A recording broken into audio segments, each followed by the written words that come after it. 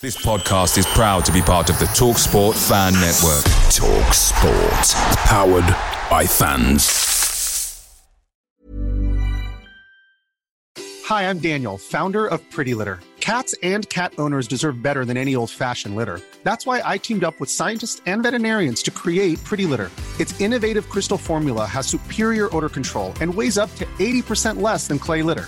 Pretty Litter even monitors health by changing colors to help detect early signs of potential illness. It's the world's smartest kitty litter. Go to prettylitter.com and use code ACAST for 20% off your first order and a free cat toy. Terms and conditions apply. See site for details. The TalkSport Fan Network is proudly supported by McDelivery, bringing you the food you love. McDelivery, like McKenna, brings a top-tier lineup. With Leif Davis-esque delivery right to your door, you'll always be winning with McDelivery. So the only thing left to say is, you win. Order now on the McDonald's app, and you can also get rewards points delivered too, so that ordering today means some tasty rewards for tomorrow. Only via app at participating restaurants. 18 plus. Rewards registration required. Points only on menu items. Delivery fee and terms apply. See mcdonalds.com. Hello everybody and welcome to the Blue Monday podcast. We're in close season still. The rules are out the window. It's the middle of the night, and the reason it's the middle of the night is the only time I've been able to track down bloody Mikey Penty Smith.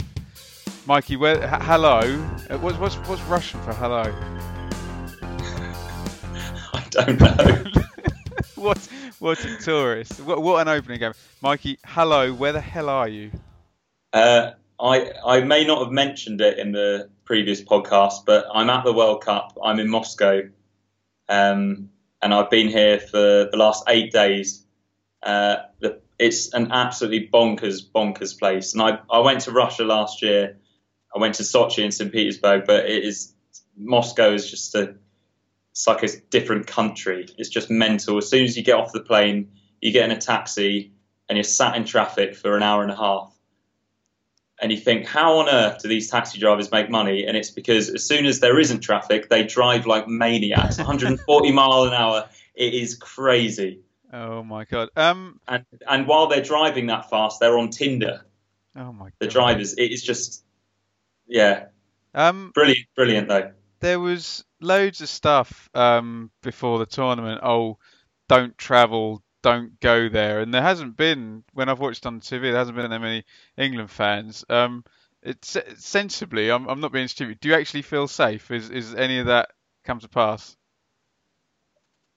I felt apprehensive before going to Russia last year, and I was shocked by how safe I felt. This time around, I thought it might be slightly different, but no, it's even more safe. There's just people from every part of the world. I mean, there's mostly South Americans wandering around. Seen, yeah. There's just loads of them, and they're just having an absolute party. They seem completely oblivious to the negative things that we hear about Russia.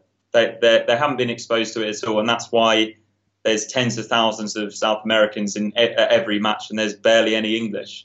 I was at the England-Colombia game the other night, and there was a pocket of England fans, and it was deafening. And that, for me, that's what makes the performance even more remarkable. That they were playing in a really hostile environment. They might as well have been playing in Medellin. We'll come on to that. Let's do some Ipswich Town first. Mikey, so I'm sure your Omnisport people have been cracking the whip, but I'm sure you've been following on Twitter what's been going on. Big story earlier in the week. Adam Webster leaves Ipswich. Bit of a surprise. I didn't see that one coming. Biggest transfer deal for the club in quite some time. It started off looking like it was going to be 5 million, and it turns out that it's a 3.5. I don't know yet whether that's paid up front or what have you. But the incredibly talkative Marcus Evans says, "I thought long and hard before agreeing to the move, and we haven't let Adam go without receiving a significant fee that will be reinvested into the playing squad." So that would imply that initial 3.5 has been paid up front. They've just sold Aidan Flint and Bobby Reed for 17 million combined. It's going to go up to 8 million with all the add-ons and whatnot. What are your thoughts on a kind of surprising the guy we thought possibly wasn't going to be the blue chip first one out the door? Go ahead. Well, overall, I'm not completely gutted by the departure of Adam Webster, although he is clearly a very talented player and a player that we enjoy watching when he is at his best.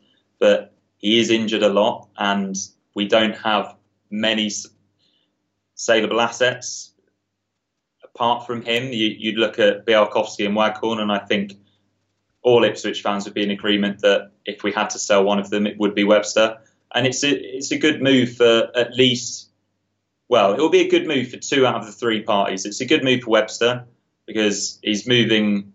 I'm sure he's going to be earning more money at Bristol City. Yeah, that should be a nice contract there, shouldn't it? It's a fresh start for him. He's still young. He hasn't been at Ipswich particularly long time. It may work out really well for Bristol City. He might replace Flint and be the player that we thought he could be, or he might just flat out to deceive and get injured a lot like he has at Ipswich. And I think that 3.5 million it's a pretty good fee for us. I think that we can probably buy 2 or 3 decent players for that price. And yeah, you can complain about us not selling Webster, but then I feel like it's the same people that were complaining when capped in hindsight about a year later after McGoldrick could have gone to Leicester for 8 million. There's an injury-prone player. The money came in.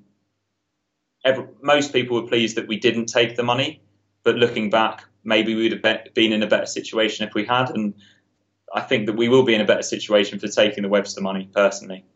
Yeah. I mean, we heard immediately, even from Hurst already has said it, oh, look, people have to go out before they go in. So we knew someone had to go.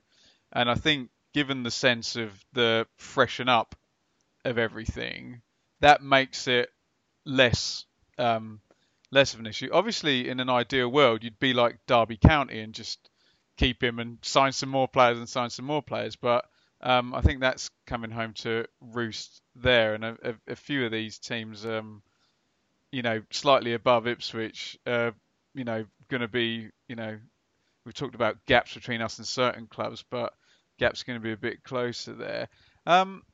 It's one of those ones that you can accept, can't you? I remember when Tarico was sold, I was absolutely gutted, because it wasn't a huge amount of money, and it kind of rumbled. I'm still not over that one. But we've won like this.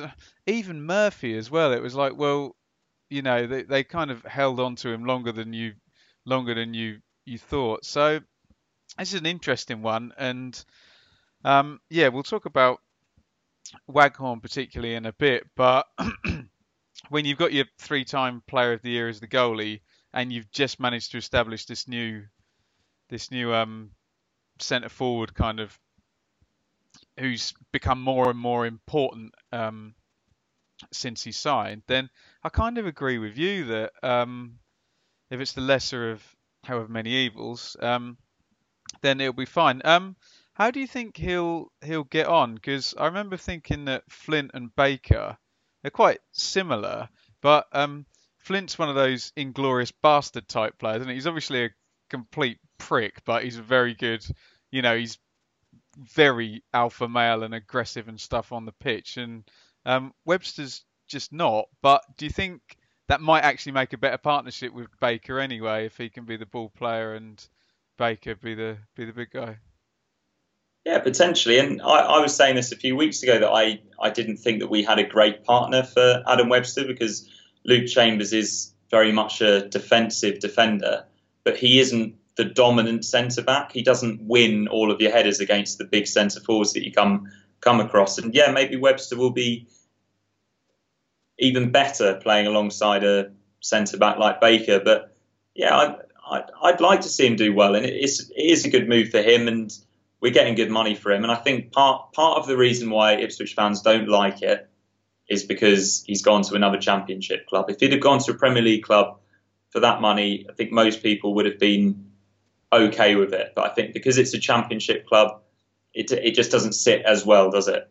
But do you get the feeling that in the last couple of years, this ridiculous money that we've not been in that league, even like Preston got 9 million for Hugill, and I feel that the only way to get into that league is to actually sell someone for a load of money and then try and reinvest and get. Because it's crazy that Reed and 17 million now and obviously we talked to Sombalonga and all the Middlesbrough guys and all the Villa guys, and you kind of think, when's this money gonna drip into Ipswich? And hopefully that's the start of the link. And well, maybe we would have got more for Webster if he wasn't so injury prone. That's the thing with Webster. There's no guarantees that that's a great signing for Bristol City, even though we know he's a good player. 3.5 million might end up not being a good deal for them, because if he does suffer the injury problems, then it's still a big chunk of money, isn't it? Well, and I'm quite sure that it'll be 50 appearances or something will trigger a payment to us, and promotional for them will trigger a payment to us. So I guess they've covered if you go down the injury prone route. Speaking of Chambers and a partner, Trevor Chalobah has come in, the first Paul Hurst signing. 19-year-old centre half, Hurst says, who can also play in midfield. I don't know if he's just trying to throw us off the scent there, but speaking to what you just said about Chambers, I mean, what I will say is we'll talk to Joe Fairs at some point on this and the other youth team type thing. Is 19 too young? Although, what do you think of the signing? Is that the partner for Chambers? I'm not sure. It's always difficult when they come in and they're that young, because you just don't quite know how they're going to fit. We had Elliot Grant a few years ago, and he seemed like a good fit, but it just didn't. Was it Elliot Grant? Am I getting the name right? From Everton. I think that was his. I think it was Elliot Grant. Yeah, and he was one that seemed like a good player to come in. It didn't quite work out. So but then we've had plenty, Ryan Fraser, where it has worked. Chalobah, that's how it should be pronounced, because that is Suffolk, isn't it? Chalobah. Sounds like you're saying Shia LaBeouf. No, Chalobah.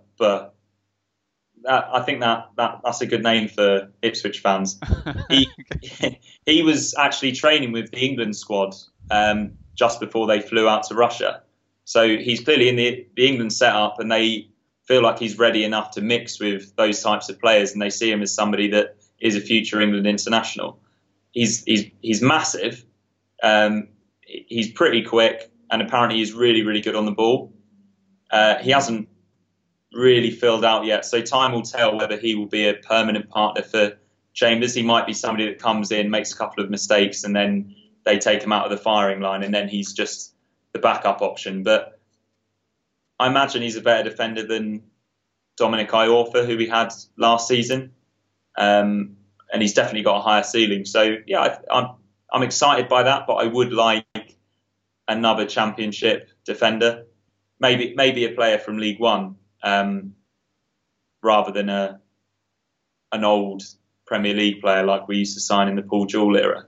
Yeah, a lot of people are enjoying that type of recruitment. I mean, what I will say is Carter Vickers came on loan, and this is idea of the quality of our centre backs, and was in and then played every minute for a few months until he gave the penalty away at Birmingham. So maybe he does come straight in. But I agree with you. I mean, I would much rather, you talk about like a Stephen Gleeson type signing where you're just bolstering the squad with someone who you can rely on possibly for 20 minutes in a game, who's not going to do anything dumb. I'd rather, in the playoff final, the big link, I don't know if this is just 2 and 2 together and lazy journalism, but as I can't say his name, Inshallah the absolute unit of a centre half for there. I think people would, like you say, would rather see him than someone else on loan. But pretty exciting one. I think Chalobah will be a lot of fun. Yeah. I can't imagine he'll play more than about 28, 30 games because he is so young. It'll be like if I was going to make a prediction, I'd say it would be a little bit like the Ainsley Maitland-Niles loan, where there was mistakes, there was a little bit of immaturity at times, but there was some excitement, and he's gone on to be a good player. Very much so. Also coming in, Jordan Roberts, former Crawley winger, whatever that means nowadays. Roberts signs on a free, 24. Looks like he's a dribbler and a shooter with the left foot. Upside if he can rise to championship level. And again, this approach of people coming in from underneath and trying to prove themselves. And know anything about Jordan Roberts? No, I can't say I do. But yeah, you just go off what you read about players, and yeah, he does sound like an exciting winger, but it may work, it may not. But have we spent money on him? No, we haven't spent. Free. Yeah. Yeah, so we'll see, because we were so short of wingers last season. Danny Rowe being out on loan was frustrating at times, because when he did come on, he did offer us genuine width, and there's more than one way to change a game. So yeah, maybe he'll come off the bench, Roberts, and be that sort of option. Or yeah, who knows? Hurst might have seen something in him that makes him believe that he can be a good championship winger. We'll see. You were quite vocal last time we had you on about the lack of sports science therein. Not happening at all ever at Ipswich, apparently. So Hurst has also bought Chris Skitt, 32-year-old physio in from Shrewsbury. Does this kind of keep you down that path of, well, look, we might not be the best in the league in this regard, but at least they're doing something now, right? Yeah, absolutely. It was always baffling that we never had people in these positions, because they don't earn a lot of money. They earn such a small wage. It's probably about 3 weeks' salary for a championship footballer. Why not bring them in if they can make the slightest bit of difference? Seems like we're doing that now, and somebody from Shrewsbury, so it's somebody that Paul Hurst knows and trusts. Yeah, obviously I don't know who he is, but Paul Hurst does. So yeah, let's back it. Let's see if he can make a difference. Time will tell. Will Adeyemi be fit at the start of the season? Will he be fit at the end of August? If he is, then maybe we will think, well, we'll look back at last season and think, well, what were they doing wrong? I got very aroused today. I saw a picture of Emma Hughes running. Yeah. Literally. Yeah, I saw that. Forward, yeah, that made me excited. He looked. I mean, all these footballers have got about 0% body fat, but he looked very fit and very healthy. So bodes well, doesn't it? Now, Joe Fairs will be a bit of an expert on this one, so we will get him at the end of the week as well. Ben Knight, Ipswich Town, 16-year-old.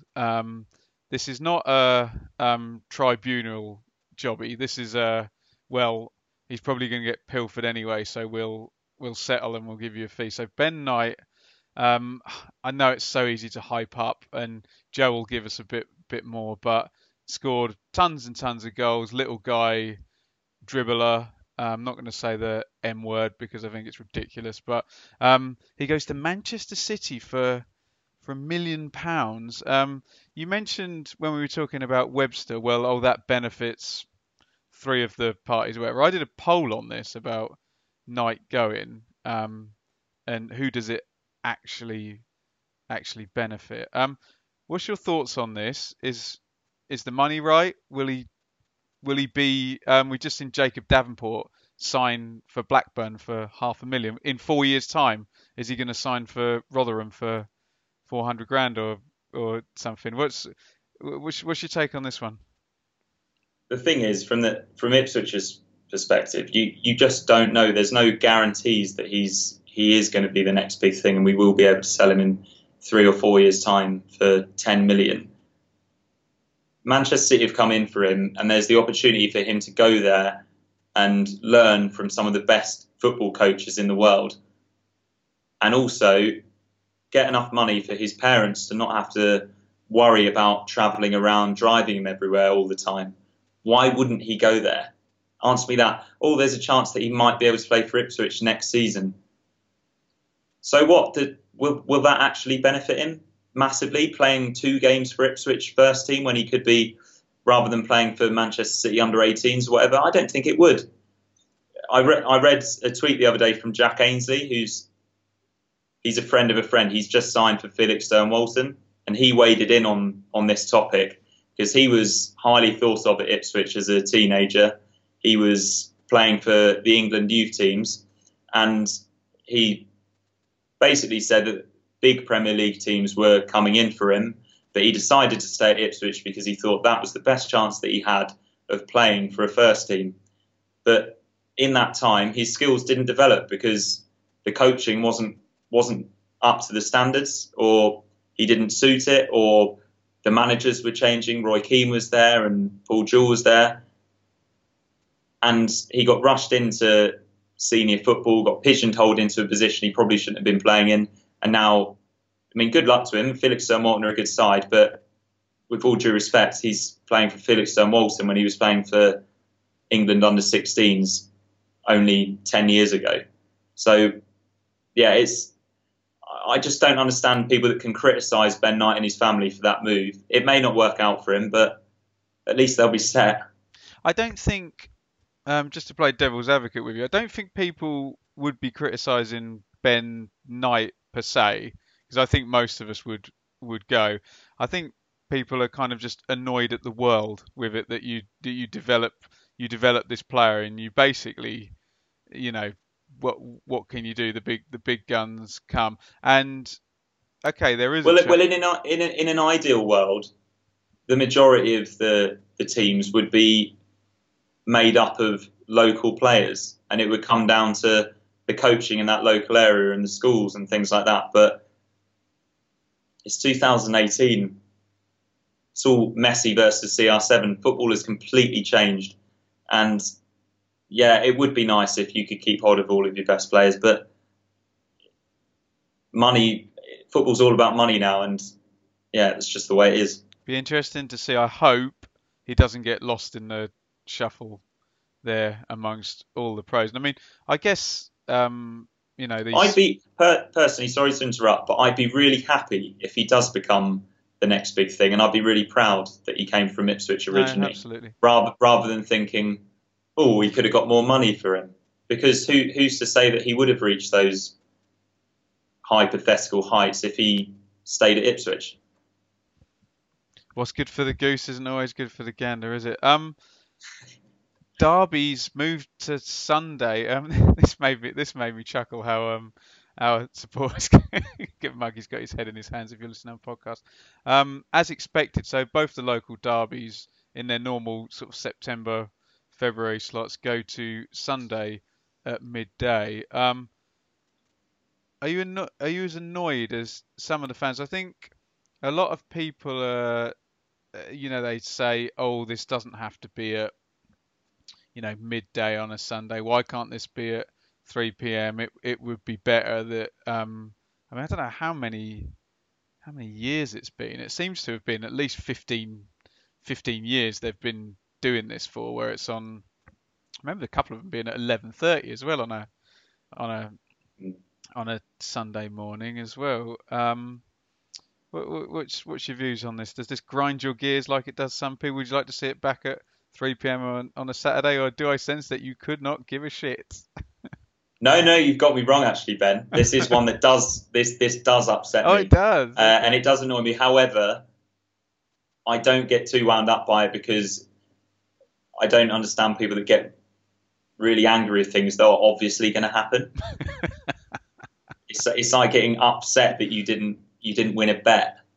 The odds are against you. That's just the way it is. I just feel like Ipswich they don't seem to have a good relationship with Suffolk Police. So when there's a chance to just do what they're told, they just go with it. It's obviously an easier gig for Suffolk and Norfolk Police to just have it on 12 o'clock on a Sunday. But it's a pain. Because there's so many fans that go to the derbies. That might be one of about 4 games they go to during the season that they'll travel back from different parts of the country. And also, it's nice to just be able to. It's a game of football, and there's never that much trouble because they do seem to know what they're doing now. The police, like they don't treat you very well when you're an away fan, but they seem to know what they're doing. They seem to know how to keep the fans apart for the most part. And then you look at the other derbies that go on 4 o'clock on a Sunday, and not that that's an ideal time, but much more fierce derbies up and down the land. Like Ipswich Norwich is fairly soft if you're looking at violence between the fans. So I was at Millwall. It does wind me up. I was at Millwall Fulham a few months ago, and that was tasty. Yeah, it's one way though, isn't it? Millwall Fulham. Yeah. But that kind of makes it even more foreboding. Do you know what I mean? Yeah. It's like you poor little posh people in that stand over there. What are you doing? Do you not just think though that I don't want to criticise football fans because I am one, but it's a bit like the child who constantly asks for something, and then when they get it, they let the adults down again. Do you not imagine? Yeah. Well, that did happen. There'll be a load of trouble. It's not. Sorry for bringing this up, but the 5-1 defeat a few years ago. Oh, yeah. I wasn't in the country. I was also not in the country, and I gave my ticket away, so yeah. I missed it, fortunately. And I was so devastated that I wasn't there that night because it was all set up to be we were going to ruin their promotion push. And it was a Thursday night. It was a bank holiday, and yeah, a section of Ipswich fans behaved so badly that it was a big setback for any hopes of having a normal kick-off time. But yeah, I just hate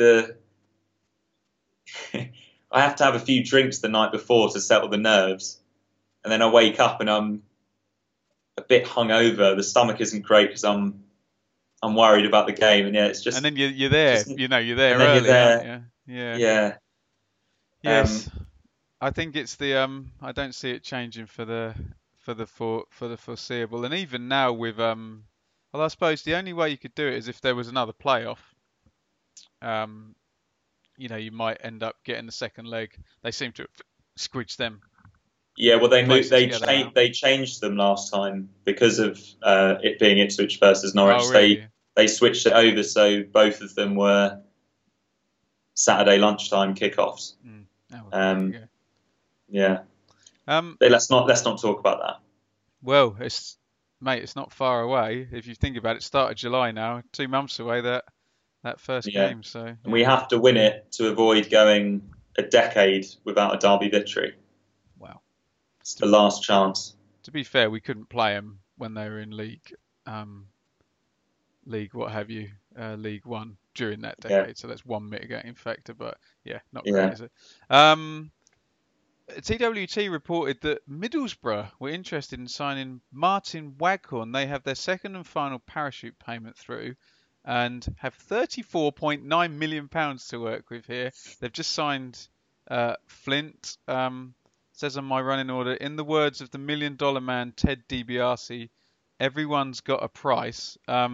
What would if you're, forget fans or anybody else, if you're Marcus Evans, what would be the number that would say, okay, Mr. Waghorn, you can go and talk to Middlesbrough? 8 million, probably. Be higher than that, wouldn't it? If Bobby Reid's 10 million and James Maddison's 24. Well, that goes up double as soon as it's a Premier League club, doesn't it? Yeah. And he's just so I just hate the idea of him going there because Middlesbrough are going to be horrible next season, aren't they? They've got all of this money to spend. Did they keep They've got Tony Pulis in charge. I'm not sure that think he's probably still there now. We may be wrong. But no, I haven't heard anything about him moving on. I'd imagine even if he does, they're going to be a very strong side and they're going to win most games 1-0.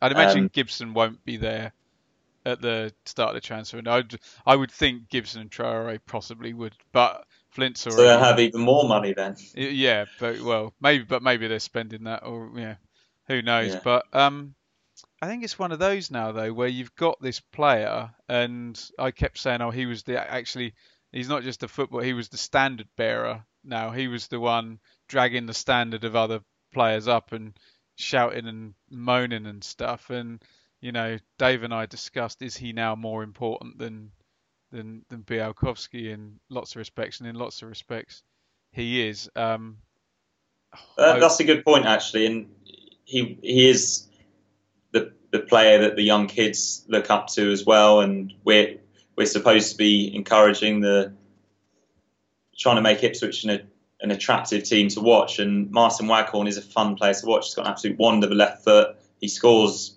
great goals. Plays with personality, doesn't he? He does play with personality. And also, if we lose him, so much of what was good about Ipswich last year was just through Martin Waghorn's play. I just worry that if we do lose him, where are the goals going to come from unless we sign an out-and-out goal scorer? But even if we do, who's going to lay on the chances? Because he does a bit of both, doesn't he? He's a two-way striker. So he'd be very hard to replace. So even though I say 8 million, I think it would be 8 million. 8 million, I wouldn't be angry. I'd understand it, but I wouldn't sell him. I just think you got a good benchmark with Reed. I know Reed was the top scorer. I think Vidra is going to be 11 to Leeds as well. I know. Is he good? He seems to have one good season, then he does nothing for two seasons. I got loads of stick from Derby fans because I made a top 10 players I've seen this season and kept repeatedly saying I'm judging this on what I've seen. And I saw Vidra play 5 times and score 1 goal and miss a 1-on-1 at Portman Road and generally be substituted in all his games. And tried to say to these Derby fans, I know he scored loads of goals. I haven't seen any of them, so I can't.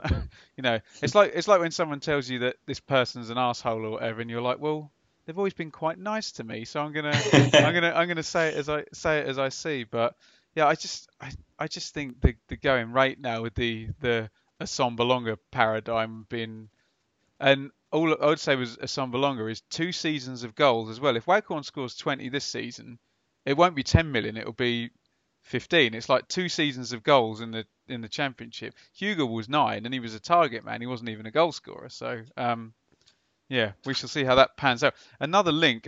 This is from The Sun, though, unfortunately. Reported that Bolton Wanderers would like to sign Joe Garner for £500,000. Hopefully that's a load of rubbish. But there's still a lot of talk on Hurst and 4-2-3-1s and, Waghorn and Garner, and one's elevated himself, and I don't know. What are your thoughts on that one? Felix Stern-Walton would like to sign Joe Garner for £500,000. It's just completely made up. That isn't going to happen. You are fake news. Yeah, I don't even really want to talk about that one, but I would be sad to see Garner go. If it was going to be one of the two, obviously I'd rather we kept Waghorn, but no, I don't think Garner's going. I think people have got. I think he's an important player, and I think people have got short memories with Garner because Garner was very good for the first 3 months of last season before Waghorn managed to get in. Okay, Waghorn ended up being better. Garner still got double figures from under 30 games, and let's be honest, he was being asked to do a very, very physically, horrible job, and he did it very well. Sorry, go ahead. He's another player that can change a game, isn't he? And we can't be losing those types of players. Not for £500,000. Not for £500,000, because how much we bought him for about £500,000. It's probably slightly less, but who are we going to get in that's better for that money? It'd just be a complete gamble. Or a loan player. Yeah, Joy. And Anyway, if we're going to be in the Championship for the next 2 or 3 seasons, which we probably are, 2 or 3 Garner's a good Championship years. striker. Absolutely. Right, well, that's all the hearsay and transfer links. Should we do some World Cup then, Mikey? Yeah, go on then. Let's do some World Cup. It's been really good, hasn't it? It has been really good. We did that podcast. Sorry to cut you off. We did that podcast where, I was doing 1990, you doing 98, Statman was doing 94, and Dave was doing 82. I would think there'll be a lot of boys, my age, now the age I was in 1990, who are going to be absolutely loving this. Why has it been so good? Well, it's had a bit of everything. It's had shocks. The big names have turned up and scored a few great goals. There was Germany going out so early, which helped. I've been working alongside a German colleague, and I hadn't seen him for a year since we worked together in Russia last year when they won the Confederations Cup. And he's just typically Germanic about everything, quite arrogant about how good they are. And the day I arrived was the day that South Korea beat them 2-0 or whatever it was, and Germany were going home. And he doesn't even want to talk about football, let alone the World Cup now. But yeah, there's been fantastic goals. It obviously helps that England have been good. But yeah, the only thing that's been missing for me, and I thought VAR was going to be a big problem, and in some games it has spoiled it a little bit, but in the best games VAR hasn't been used that much, and I was worried that VAR would constantly be used. But actually in some of the better games, like the Argentina France game, it wasn't used that much. I can't remember it being used loads in the Portugal Spain game. The only thing that's been lacking for me is sportsmanship. There's been a lot of diving, and the worst thing for me is just the shouting at the ref, the getting in the ref's faces, and some of the top players have been doing that as well. And yeah, I'd say that's kind of the only negative. From an England perspective, it's a shame that there's not more England fans out here, because it is a real party. And some of the parts of Russia that you can visit they're boiling hot. It's like going to Spain. It's not particularly expensive. You can fly out to Moscow. You don't realise it was 30 degrees in England today. It's better hotter here, I tell you. It's pretty miserable here in Moscow, but in Samara it was 35 degrees a couple of days ago, and it's a lot more humid. And yeah, it's an interesting place. It's fairly cheap once you're here. Obviously, the country's way too big for a World Cup. It's a pain that you can't plan out a trip. But yeah, I think Russia's been a good host, and it is obviously a propaganda thing for Vladimir Putin, but he's done a bloody good job of it. There you go. What I was going to say about the VAR, do you get a bit of a sense that a lot of these things are all interlinked, and that the players have got a bit of a heightened sense now of what's going to be caught on camera, and with the wind up stuff, and I think there's a bit of a heightened sense of, right, there's now a real chance if I can wind you up or what have you and get you to do this to me, it will be caught on camera and you will be punished. And I think as well, we'll come on to specifics. How many penalties has there been? Like 25 or something ridiculous. It's almost like the players were getting away with murder beforehand, and yeah, all of a sudden. And I think when we talk about England as well, England would not have conceded that goal from that corner without VAR. They were terrified of touching. I know Henderson let his man go, but there was that sense. Oh, he's given a penalty up the other end. The old make-up call, and they were actually scared to mark from the. Yeah. Well, my mate sat next to me said when that corner was about to be swung in, he was like, "Just don't give away a penalty, and we're there." Yeah. And that's exactly what they tried to do. And, yeah. They let the guy get the Jonas Knudsen, Jerry Vandenberg moment. Let's quickly just go through these groups, Mike, and give me anything you've got. So, Group A was topped by Uruguay, Russia came in second, Saudi and Egypt there. Any standout things from those 4 teams in the groups? One of the standout things is that Egypt just simply aren't very good. And even if Salah was fit and firing, I don't think if they had have got through that group, they'd have gone out in the round of 16. Russia, they were running a lot further than everyone else. But they scored some quality goals. That game against Saudi Arabia, some of the goals that they scored, if they were scored by, this is a cliche, but if they were scored by Lionel Messi or Cristiano Ronaldo, everyone would still be talking about them. But yeah, Russia have been impressive. They're still here. Saudi Arabia were just horrendous in that first game, but then seemed to improve a little bit as it went on. And Uruguay were pretty shithouse, weren't they? You've got to love some of those Uruguayan players. They're dangerous though. Uruguay. If you think they've got a smattering of world-class players, and then also they've got Godin as well. Yeah, and they've got Godin at centre back, who is just he's definitely the defender of the tournament so far. Could be Harry Maguire though. in the absence of Chiellini. Yeah. Group B was a real funny one at the end because I guess they've both gone now since, but Portugal nearly getting knocked out right at the end. So it was Spain and Portugal tied on 5, Iran 4, Morocco 1, and there was that brilliant 3-3 game. I think that always helps the tournament. You have the host nation win the first game, and then you have a 3-3 draw within 2 days or whatever. Yeah. Any thoughts on that? Well, yeah, the World Cup needed that 3-3 game because there was a few iffy fixtures over the first few days that weren't particularly interesting. So everyone was looking at that Spain and Portugal game as, come on then, let's see what this World Cup is about. And Spain, I thought, were excellent on the night. They were unlucky not to win.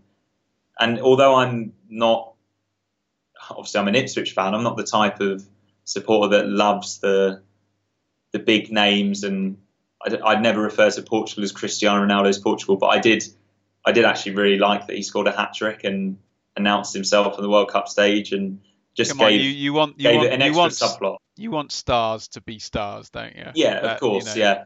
That's great, isn't it? Yeah, and I thought Morocco were very unlucky. They're a decent side, and they on another day they could have gone through. But yeah, that. Many of us have those stubborn pounds that seem impossible to lose, no matter how good we eat or how hard we work out. My solution is PlushCare. PlushCare is a leading telehealth provider with doctors who are there for you day and night to partner with you in your weight loss journey. They can prescribe FDA-approved weight loss medications like Wegovy and Zepbound for those who qualify. Plus, they accept most insurance plans. To get started, visit plushcare.com/weightloss. That's plushcare.com/weightloss. Away days are great, but there's nothing quite like home comforts. The same goes for McDonald's. Maximise your home advantage with McDelivery. You in? Order now on the McDonald's app. At participating restaurants, 18 plus, serving times, delivery fee and terms apply. See mcdonalds.com.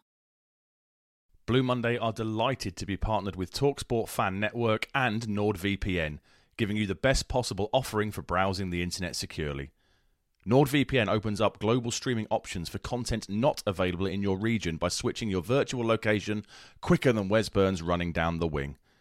NordVPN acts like your cyber Sam Morsey whilst online, protecting your personal data and sensitive info like passwords and credit card details from falling into the wrong hands. For about the price of an ITFC match program a month or a Blue Monday Telegram subscription, you can get yourself a NordVPN account which can be used across 6 different devices. If you need to rapidly change direction like Amari Hutchinson, there's a 30-day money-back guarantee. To get the best discount off your NordVPN plan, go to nordvpn.com/Blue Monday or click the link in the podcast or YouTube subscription to be taken straight there, supporting us here at Blue Monday in the process. Obviously, Spain, the Lopetegui thing was just mental. Real Madrid just absolutely spoiling. Very Netherlands, that wasn't it? It was, firing yeah. your manager the day before or what have you. Group C, France, followed by Denmark. No Jonas Knudsen until we get to the but yeah, we'll mention him in a bit. Peru and Australia, so easy one really for France and Denmark, was it? Yeah, relatively. I think Peru missed their chance by not getting a draw in the first game, because Peru were pretty good, but as soon as you lose your first game, you're struggling to get through, as we found out. But yeah, not much to say on that, because France weren't particularly impressive. But obviously they've gone on to be pretty good since then. But they've only played one game since then, but it was quite a good one. Group D of the brilliant Croatian rotating midfield is nearly as good as Fulham's, isn't it? Completely. Argentina reminded me of Chelsea under Avram Grant, where they're basically managed by John Terry, Frank Lampard, and Didier Drogba. Horrendous, weren't they? Despite having, and it didn't work. I'm so glad about that. Despite having one of the greatest players ever to kick a ball. But at least Messi had that goal. That goal was brilliant. Oh, have you seen and it was. I know Super Slow Mo makes everything look good, but it's silly, wasn't it? It's just ridiculous. Yeah, just so good. And yeah, that's an iconic World Cup moment. Even though Argentina were awful, they went out in the round of 16. That's a goal that will be played back, and they'll be like, yeah, that was that Messi goal from Russia. Brilliant. Group E, Brazil, who nobody seems to really like as much as they used to like Brazil. Switzerland came in second in that one. Serbia and Costa Rica. Why don't people like Neymar? Neymar, well, it's because he is just the archetypal modern football superstar. He looks like a cartoon, and a Japanese manga cartoon, yeah. Yeah, he is brilliant, but obviously he moved to PSG in those circumstances, so his popularity went down, and he's perceived to be playing in a weak league and just taking the mickey out of players. But yeah, he is brilliant, and he's hitting form as well now. I don't really dislike him, but yeah, have you seen that he's already spent 14 minutes on the floor in this tournament? Yes. That's just incredible. And yeah, you could say the game's gone, but he is entertaining. Game's gone. Brexit means Brexit. Group F. Oh, I love this. Sweden topped the group despite losing in the most horrible. I watched that with a German, Sweden, Germany, and I said this on Twitter. If you're an Ipswich fan, you are an absolute expert in injury time goals. There's nothing you can show me that I haven't seen in the last 12 months, I guess. Mexico come in second, South Korea third, and gloriously bottom of the group. Germany. Why would Germany so bad when they're normally so brilliant? I think Joachim Löw, he got loads and loads of credit from the German media and anyone who was interested, because let's face it, I know I keep referring back to the Confederations Cup, nobody cares about it, but he took a lot of credit for playing the youngsters and getting them playing in a tournament and winning a tournament without all of his star players. So then it seemed like it was an obvious job. Just pick the best players from the new generation, just blend them in with the champions from 4 years ago. But he maybe didn't pick the right ones, or he couldn't find the right system for all of them, and he ended up with maybe too many great players, and some of them they just didn't work together, or that they seemed a little bit slow. And yeah, they just seemed to panic a little bit in that final game against South Korea, which is just so unlike them. I fully expected them to go through after the Sweden game, as I'm sure most people did. But Felix, my German friend who I'm working with, said that it isn't, even though it is a massive shock, Germany going out, it hasn't come as a total surprise, because he thinks that the champions from 4 years ago have been built up so much, and their team slogan this year is "the best never rest." I always thought the 2010 team was really more exciting than, do you know what I mean? And it didn't win. So go ahead. Yeah, but he thinks that they've they were quite understated 4 years ago, and now they've become a little bit flash, and some of the players are really having themselves. And then, I think Löw maybe didn't. Let's ignore the Leroy Sané thing. I don't think he used the right players. He didn't play Leon Goretzka until the final game, and he was missing a dynamic centre midfielder. Didn't play him, and Julian Brandt kept coming on and nearly scoring, and he just didn't play him enough.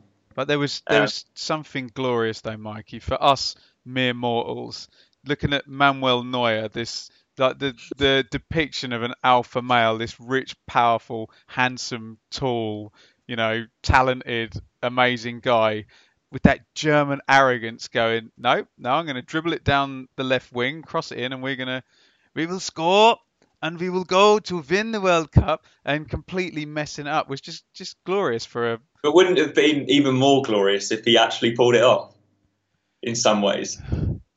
Yeah, actually it would, yeah. But it was as soon as he went up there, it was always going to be glorious. Group G. So this is England then, Mikey. So Panama were appalling, weren't they? I thought England played well against Tunisia, and were a little bit unlucky actually, because I thought that penalty was a bit of a funny one, and then they went a bit flat in the second half, but got the win. And then I was getting very annoyed with people being very English about this Belgium game, because and using the word arrogant. So it's arrogance to no, you're not saying you're going to get to the semi-final. You're just saying, well, do I want to drive 30 miles or 70 miles to get where I'm going? Do you know what I mean? What are your thoughts on England in the group? Yeah, I thought they were fairly positive, and I thought we were good against Tunisia, and we started well. And I think that was the important thing, is that we started well, and it sort of got everyone on board. Like, wow, we are actually quite an exciting team to watch. And then we got the win with the last minute winner, and that was great. And then the Panama game I thought was quite boring, because they were just pathetic, and awful, they just behaved terribly as well. They were awful. They were an awful Sunday League team. They were. I tell you who they were. They're better than the United States, though. They were Chessington United. That's what they were. Horrible, and just shouldn't have been there. And Belgium weren't as good as England in the group stage, and they got that win against us. And I wanted England to win that game against Belgium, but we played quite well against Colombia, so I think it's justified, and we don't have any injuries to our key players. So, Gareth Southgate's doing a great job. He's just carrying himself so well, and he's doing all of the stuff that isn't about the tactics and the picking of the team. He's doing all of the bits around it so well that there's not really any distractions, and that the England players seem to just be enjoying themselves. It's easy to say that when they've got through, but it just all seems quite positive to me, and they're a fun team to watch, but it doesn't always work, and I'm still not completely convinced by the formation. But I enjoyed the group stage to a degree. The Belgian game was dreadful, wasn't it? It was one of the worst games of the World Cup. Luckily, I was working for that one, so that was the one that I kind of watched in glimpses on Twitter. Group H, Colombia, who we now know all about, got through, with Japan, who went through by virtue of having less yellow cards than Senegal. Anyway, let's go on to these knockout games, Mikey. I've got loads to say about Japan. Go ahead. No, I really have. Wait, can I just say, how do people still get away? Ever since I've been watching football, dumb pundits, all they say about Japanese players, oh yeah, he really gets about, he's really energetic. And 20 years later, they still say that. Oh, look at the Japanese pressing. Look how they get about. Is someone gonna learn something about Japanese football league? Yeah, one of my colleagues actually said the other night when we were watching the game, it must be hard for Japan defending set pieces. And I was like, wow, why? Knockout games then. France 4, Argentina 3. That was a good start, and Mbappe got a couple of goals at age 19 on that. What do you think of France? Well, they were pretty poor in the group stages, and they were fairly negative. A lot of the French journalists that I've spoken to, they were fully expecting Argentina to knock them out, which I found strange. That I don't know if they'd seen the same Argentina that I had. Yeah, horrible, but aren't they? Yeah. They've got so many good players, France, but it's one of those. It could be that they've got too many good players in the same positions. But they seem to have found a good blend with playing Matuidi, and he's in one of those positions that isn't really a position. He's playing out on the left, but he's tucking right in, and he seems to be a bit of a facilitator for them. And Kante, just having Kante in your team it just helps you so much. He covers so much ground. He never wastes possession, and he frees up Pogba. And Pogba may be frustrating to watch. Like, he's always trying to play that killer pass, but he might try it 10 times, but it will come off now and again. And when you've got Antoine Griezmann and Kylian Mbappe up front, then you've always got a chance. And yeah, the French journalist that I'm working alongside, Nico, he's now really confident. And actually, over dinner tonight, we said that we'll do a preview podcast when England play France in the final. Oh, yuck. God. Well, no, I'd love it, but I just my nerves even think about it. I must say two things. Apart from Trent Sainsbury, Blaise Matuidi is my favourite name in the tournament. And Dave would want me to mention that's a Brian Clough. He had Martin O'Neill on the right, who would tuck inside. John Robertson would go forward, and Viv Anderson would come outside. So we have to say the midfielder in a position but not in a position. We have to give that to our favourite Mr. Brian Clough. And for Ipswich as well, you could say maybe Mickey Stockwell used to play a little bit like that as well. Like you'd put him in a position where he can do the work for somebody else. Absolutely. Uruguay 2, Portugal 1 in the next one, and Cristiano goes home, and it's easy to make this Suarez versus Ronaldo. How far do you think Uruguay will go? Because Uruguay will play France, and that'll be tomorrow, won't it? I think if Uruguay get past France, but then wouldn't they meet Brazil at some point? Yeah, if Uruguay beat France, I think they'll beat Brazil. That would be I really do, because game, Uruguay have got better as the tournament's gone on, and they don't really concede goals. And they conceded the goal against Portugal because Godin was so concerned by Ronaldo that he ended up trying to challenge for a ball that he was never going to win and left his man behind, and that's how Portugal scored. I feel like France have to score first if they're going to get past Uruguay, and they're quite a formidable team, and I think it would be quite typical of this World Cup if a Uruguay or a Croatia won it, because the biggest teams have just one by one been falling down. And it could be France's turn next. Spain won, Russia won. I think we can use the word shithouse for this one, can't we? And Russia take it on penalties. It's one of those games, though, where it's like playing away at Leeds when the Leeds fans are all behind you and you're like, the longer this game, we're going to lose. We're better than them, but we're going to lose. And it was that sort of thing. And Spain did the worst bits of the tiki-taka, which I know they all hate. They did the worst bits of that and not the good. Well, until Iniesta came on. Well, what's the deal with De Gea and Russia then, Mikey?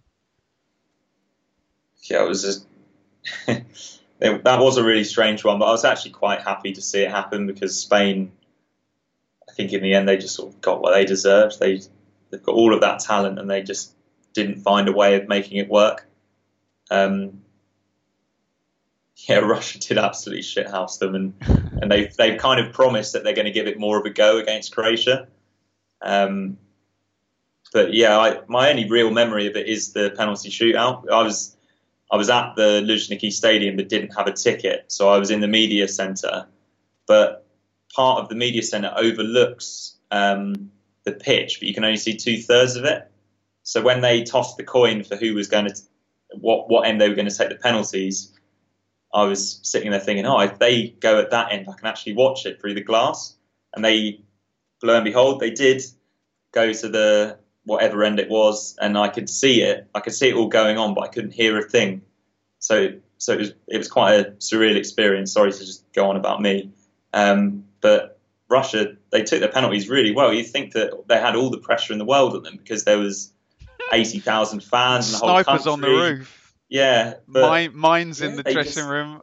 They were brilliant. And the one penalty that wasn't very good, the player that took it said yesterday that he had cramp and that's why he didn't go for the corner. He said that he meant to go down the middle.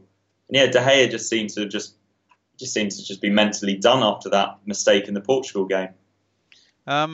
Croatia got through with a excuse me, a weird performance, and even with my Ipswich Town hat on, a clear protagonist in this game was Jonas Knudsen. It was insane, and of course my Twitter feed lit up when Denmark scored from a Jonas Knudsen throw. It's almost like Denmark have got better players than Ipswich, isn't it? But no one managed to fathom that one. But what about Knudsen and just Modric? Modric is fun, isn't he? Yeah, well, the thing, Knudsen, I felt a little bit sorry for because he's obviously so happy to be there, and I thought he just wasn't going to play. But Denmark seemed to bring him in simply because of the long throw. Like that England hockey player who used to come on just to take the penalties in the Olympics when I was young. Sorry, go on. Yeah, so it was quite cool seeing him. It was a bit surreal. I was working. I was still at the Luzhniki working when the game started, and then I looked at my WhatsApp and it had just absolutely blown up. And it was everyone that I know knows that I don't particularly like Jonas Knudsen. And especially I don't like his long throws. But I was actually really happy for him, and it was cool seeing an Ipswich player playing. And I was sad not to see him take a penalty. I think he'd have just booted it down the middle. He would have just leathered it, wouldn't he? He would have absolutely probably would have scored. Just think of how much he'd have celebrated as well, winning a World Cup game that he was actually involved in. But yeah, Luka Modric, what a player! I mean, arguably the best player still in the tournament. Not particularly popular in Croatia though. He's had some tax dodging problems and he's been a bit outspoken in the past. But yeah, I didn't actually see the penalty miss, so I can't really comment on that. But yeah, incredible player and one that could definitely prove a thorn in the side of England should we face them. Brazil get past Mexico. Let's whiz through some of these, Mikey. Japan were 2-0 up against Belgium, and Belgium stuck the big man on and got it in the mixer and got a 3-2 win, although the last goal was good. Although I think, like most people, I was watching that and I did swear at my iPad because I felt a bit sad for Japan. They're so energetic, Mikey. They put such a They're shift so in, energetic. those small Japanese men. Terrible, isn't it? So energetic. But they have such a good diet as well. I'm going to sound like a bit of an arsehole here. I actually wanted Belgium to go through because of work reasons. Belgium are based in Moscow and their media centre is really nice. They lay on sandwiches and they even have beers. And it's somewhere I can go and actually do my job really easily because they speak English in the press conferences. Yesterday, Vincent Kompany spoke in 4 different languages in the press conference. And that makes it easy for me because as soon as we filmed the press conference, I can go away and write my scripts and send out the videos without having to worry about translation. But yeah, maybe I have turned into that boring journalist that goes to tournaments and sees it as work. But yeah, it was sad to see Japan go home, but frankly, they're not good enough. And although it was exciting that they went 2-0 up, I'd still like to see De Bruyne and Hazard in the latter stages of the tournament when we've lost quite a few of the big names already, because Belgium is very much a Premier League team and I quite like seeing the familiar players doing well. Sweden 1, Switzerland 0. We can go shithouse on. No comment on this again.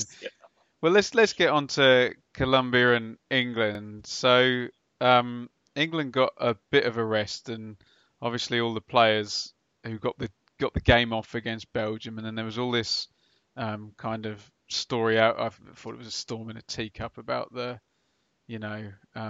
not putting the subs on at the end of the Belgium game. I sat and watched Ipswich play Sheffield United in the FA Cup, and our previous manager decided he didn't want to replay, and he would happily lose the game. And I think sometimes you have to make a decision. Although, no, I would have liked him to. But anyway, not a good comparison there. I'll take that one back.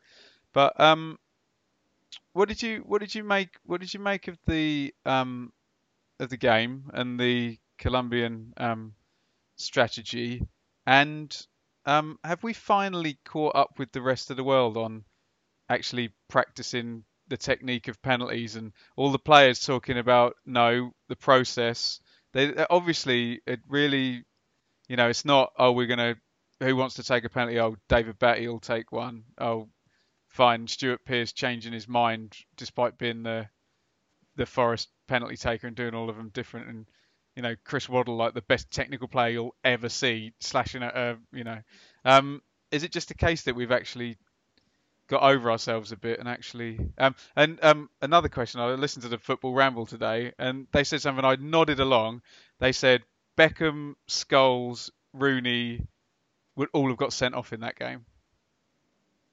Yeah, maybe. Anyway, maybe so they I've would asked you have about done. 100 questions then. Yeah, so let's re-ask me the questions as I go along. Well, what about the performance and the Colombian antics before you go on to extra time and the penalties? Okay, so the performance, it struck me that I was expecting Colombia to have most of the possession, even though they picked quite a negative team. But England actually set the tempo, and they had possession for long periods. Didn't always do a lot with it, but I felt like the combination of Lingard, Ali, and Kane and Sterling would eventually open something up. And yeah, we could have been 1-0 up, and at half time it was a fairly close game. And then in the second half we were a little bit flat, but they carried on even when the passes were going astray a little bit, and we were forcing Colombia into mistakes. And quite often when they were pumping the ball long, our centre-backs were then heading it down to the centre midfielders, and Henderson was picking up everything. He was excellent. Ashley Young, I thought, was excellent as well. And they're like two of the players that are much maligned by England fans. I thought they were excellent. Obviously, Kane, I'd never actually seen Kane live since he played against Ipswich for Leicester and missed a one-on-one. I was blown away by how clever he is. And we'll go on to the penalties and the not getting sent off thing, but Kane was winning so many fouls. He was so clever, and England were sort of playing Colombia at their own game. The difference was that they weren't getting in the ref's face, and I think that didn't work in Colombia's favour. And it was such a hostile atmosphere. Every time England had the ball, the Colombian fans were whistling, and I've watched back on the highlights, and you can't actually hear just how loud it was. It was 10 times louder than an East Anglian derby. And I hate saying that, but genuinely, it is the loudest atmosphere I've ever witnessed. Get yourself down to Millwall, Mikey. Well, I've been down to Millwall as well, and it's a different type of noise. I'd say it's more of it was an absolute din, just high pitched, because they're shouting and screaming, and the noises that they make when they nearly score, it's just bizarre, rather than focusing on like the opposition fans like the Millwall mob do. But yeah, I just thought it was such a mature performance, and it was a shame that we didn't win it 1-0, because I think we could have taken a lot from a 1-0 against Colombia in a round of 16. But yeah, and it went to penalties, and yeah, they held their nerve. And I thought that if we did play a penalty shootout in this tournament, I had a feeling that we would win one. But having said that, as soon as Henderson had his penalty saved, brilliantly, by the way, I thought that was that, just like everyone else. But yeah, fair play to them. And Eric Dyer stepped up. When he popped up on the screen, I think everyone was thinking, oh God, because he'd missed that header and he'd been really slow. He looks overweight. Yeah, but Mikey, there's obviously a plan here. It's like in my Twitter feed, it's like, oh, why didn't Jamie Vardy take a penalty? Who cares? They obviously have. Vardy was due to take that one, but had tweaked his groin. Oh well, there you and go. Vardy and they'd noticed it, and they asked him, and he said that yes, I have. So they didn't let him take it. So that's a positive as well. That there was actually, rather than thinking, oh, he might be all right, they've just put the next best penalty taker up. And I never like hearing why are you getting a defender taking the penalties? It's not like defenders can strike the ball just as well from 12 yards, and they might be mentally tougher. You ever seen Graham Alexander take a penalty? Brilliant. Yeah, there's a perfect example. Steve Bruce. Superb. Yeah. And then you get David Johnson, great goal scorer, terrible penalty taker. Marcus Stewart wasn't a very good penalty taker either. Behave. I remember the one against, I think it was Torpedo Moscow, and he hit a ball boy or a ball goal. That Terrible. must have been the only one he missed. Must have been. Perhaps, but yeah. We digress. But no, This it's one, just, never seen Eric Dyer in this one. It was just lovely. I totally agree with you. It's I cannot believe, and I even couldn't believe this when I was younger, that this tournament, this worldwide, watched by literally billions by the end of the tournament, it'll be like billions in the viewing figures, and it's like you're just gonna call this on the fly and see what we do. There's obviously everyone knows, and I don't know if you've read Frank Lampard's book, but he said about John Terry's miss, he kind of outs him. It was bad technique, that he actually placed his left foot wrong and actually kicked the ball wrong. And it's like, all they've obviously worked on is kick the ball with good technique. We have a plan where you're putting it. And it's nice to hear Pickford as well say, oh, well, they all went the way we expected them to, except Falcao, because I like that, because that puts the idea in the head of the next case they get. Just one thing on Pickford. I'm not sure if it's been picked up on, but he had the potential Colombia penalty takers and the direction that they normally hit their penalties written on his drinks bottle behind the goal. Really? And every time he'd go and he'd read that, and then also whenever Colombia took their penalty, he would make sure that he got the ball rather than Ospina, and he would go up and give the ball to whoever was taking the penalty, and that was clearly planned. So there was, even though it might not have made much difference, but there was no nonsense going on with the player when they're nervous, having to pick the ball up and you get headed, and it all seemed like it was well planned. And that's the thing with this tournament with England. I feel like they're getting all of the small things right. They might not play particularly well, and they might not score the goals, and we might give away a couple of goals, but we're getting all of the little minor details that aren't technically happening on the pitch. We're getting all of them right, so there's no excuses this time.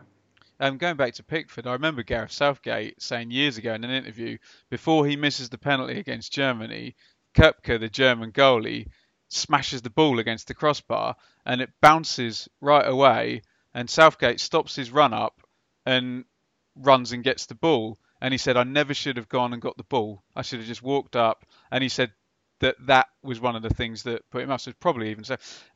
Just on Southgate, am I oversimplifying this, that we just have a manager who's humble and who's not, Fabio Capello, or, I know Roy Hodgson's humble, but it's very much his way, in terms of he's a proper system manager and team shape manager. And well, I hope you're not going to get tricky with questions here, Ben. And Sven, and such and such. Is it just Sven 4-4-2 Goran Eriksson? Yeah, right. Is it just a case of a more humble manager and a more humble way of playing? Yeah, and he seems to be getting the man management stuff right as well, which Hodgson, obviously there was such a massive age gap between him and the players, and the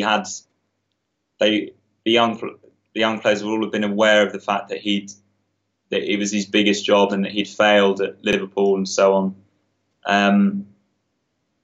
Before him, Sven-Goran Eriksson, I don't know, and Capello, that maybe the communication wasn't quite as good, and I think that Gareth Southgate is probably the best man manager that we've had since Kevin Keegan, which obviously didn't work because he didn't have any idea about tactics. But Southgate seems to, maybe he's not a master tactician, but what he has been able to do is find a system that seems to fit the players that we've got. And also, when one player gets injured, he already knows in his head who goes on and plays in their place. And we've got options on the bench, even though we don't have a particularly strong squad compared to other teams and to England teams in the past. We do, when you look to the bench, we actually do have match winners. Like, we've got a Jamie Vardy who can trouble you with his pace and press, and then we've got Marcus Rashford who's skillful and he can shoot from distance, and he's also got loads of pace.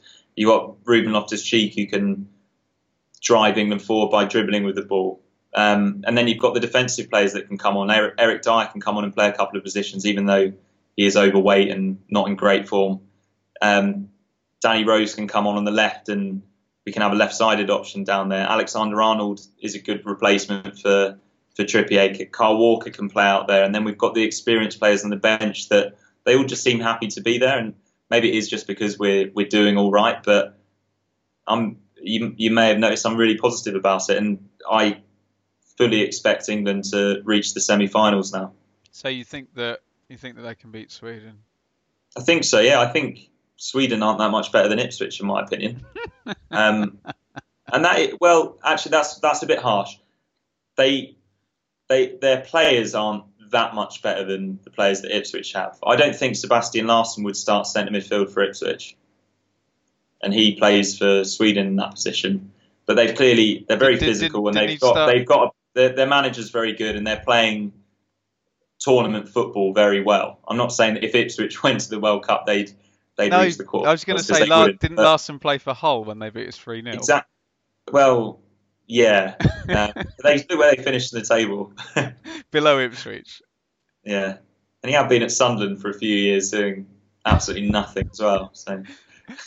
I saw today Sunderland. It's funny, isn't it? You go to places like Sunderland and Middlesbrough for money when you're a footballer. Well, they can't get big name players, so they overpay for average ones. Real world, people from Sunderland and Middlesbrough have to leave to get lots of money. Now, I saw today that Brian Oviedo, his whole contract cost Sunderland £14 million.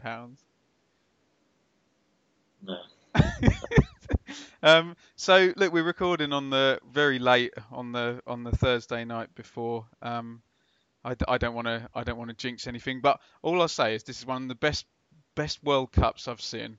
And I will say, I'm going to go back to 1990 because I love 1990. It's knockout, man. Germany took that trophy home. They scored a penalty in the final. They scored a deflected free kick in the semi and won on penalties. And I think they scored a penalty and won 1-0 in the quarters. You just got to win. Do you know what I mean? Just in the words of Brian Clough again, just win. And if you've got a goal scorer, it might be, like Harry Kane's penalties could literally be the thing, couldn't they? You've got this guy that everyone's afraid of now. So, God, just win against Sweden. Although I just hope it's not penalties again. I don't think I can hack another shootout. When are you out there until the end of it now, then, Mikey? Yeah, I'm out there until the end. So, if England, I'll be at the Luzhniki for the semi-final and the final, but it might be a case of me just being in the media centre. So if anyone knows anyone with a ticket, I'm at Mikey_Smith13. I think that's unlikely, isn't it? I tried to buy one earlier off a Colombian girl, but her boyfriend told me that it was going to cost me $1,500 because it was a category A ticket. So I asked him if he was a ticket tout, and he said yes. But yeah, that's good. But yeah, Colombian fans are actually great. They've made it an absolute party, and they were brilliant the other night. Even though they lost, they didn't get aggressive. They just blamed the ref. So unlike their team, yeah. Right, Mikey, thank you. What time is it there? I'm 2 hours ahead. Oh my god! You. So it is 2:30. 2:30. Yeah. You poor thing. Right, we better wrap up. So, can we get you again before you come home before the end of the tournament? Yeah. Let's do it. I mean, now more and more teams are getting knocked out. There's less base camps to go to in Moscow. So hopefully there's no quarterfinals in Moscow. So we're going to be out looking for content rather than constantly being out at events. So yeah, I'll have more downtime. And like I said, if England do play France in the final, I'll be doing a match preview with a French journalist in the style of the Friday match previews that we do on Blue Monday. That sounds absolutely beautiful. Yeah. But that's maybe me getting ahead of myself. I'm not jinxing it, because how England do in this World Cup has absolutely nothing to do with what I'm doing and saying. So, yeah. No, I just think, you talk to most England fans any other time of the 4-year cycle, and they will say we have absolutely no chance of winning the World Cup ever. And I'm just going to enjoy this week where we have a chance of winning the World Cup. I'm not saying we're going to do it. God, can you imagine Russia in the semi-final? God. Yeah, then there might be some trouble for me, actually. But you know what? Their fans aren't particularly partisan, the ones that go to the stadiums. I was thinking more about diplomatic and political implications. Yeah, I don't know. I still feel like that's just an English perception of the way Russia is. Yeah. Like the only supporters that I've met that have really wished England well and meant it have been Russian people. And I actually saw a lot of Russians at the England game the other night in England shirts, which, I mean, that's slightly different to what we were told to expect. So yeah, I don't think Russia will get past Croatia though, and Croatia will be a really, really tough game if we do get past it. Sweden will be a tough game as well because they're so stubborn. But yeah, I have Finnish heritage, so I have to believe that we can get past the Swedes, especially at football. Absolutely. Right, Mikey, let's call it quits there. Thank you everybody for listening. If you want to talk to Mikey and get any insight while he's out there, he will be on Twitter. Whereabouts, Mikey? So the Twitter's at Mikey_Smith13, and then what about the Omnisport one? So yeah, that's at Omnisport_news. Some of the stuff that I do goes up on there, and then actually I'm on. If you're tuning in on Friday, on channel 713 on Sky, it's called Prime TV, I think. At 5:30 in the evening, there's the Omnisport Bulletin, and I'm presenting the links for that. Oh, awesome! What a brag that is, hey? Can we get that footage on Twitter?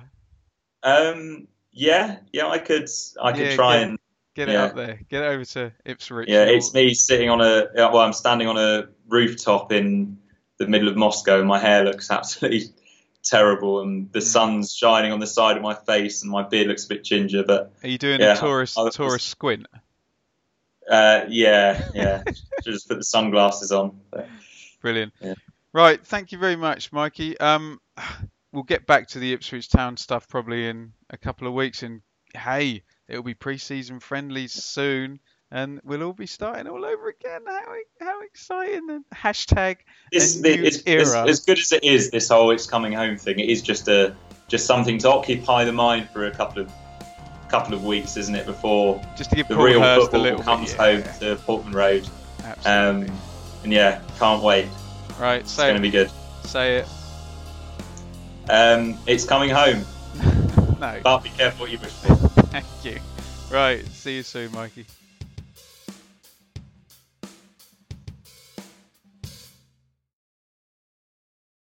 It's the promotion run-in. Everyone is gathered round to watch. The McNuggets share boxes are there offering much needed distraction. Your mate's already been booked for double dipping, but in you swoop to steal the last nugget and claim all 3 points. Oh, and there is the Harry Clark fist pump to celebrate. Order McDelivery now on the McDonald's app.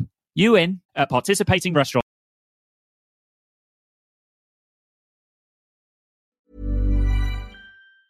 Planning for your next trip?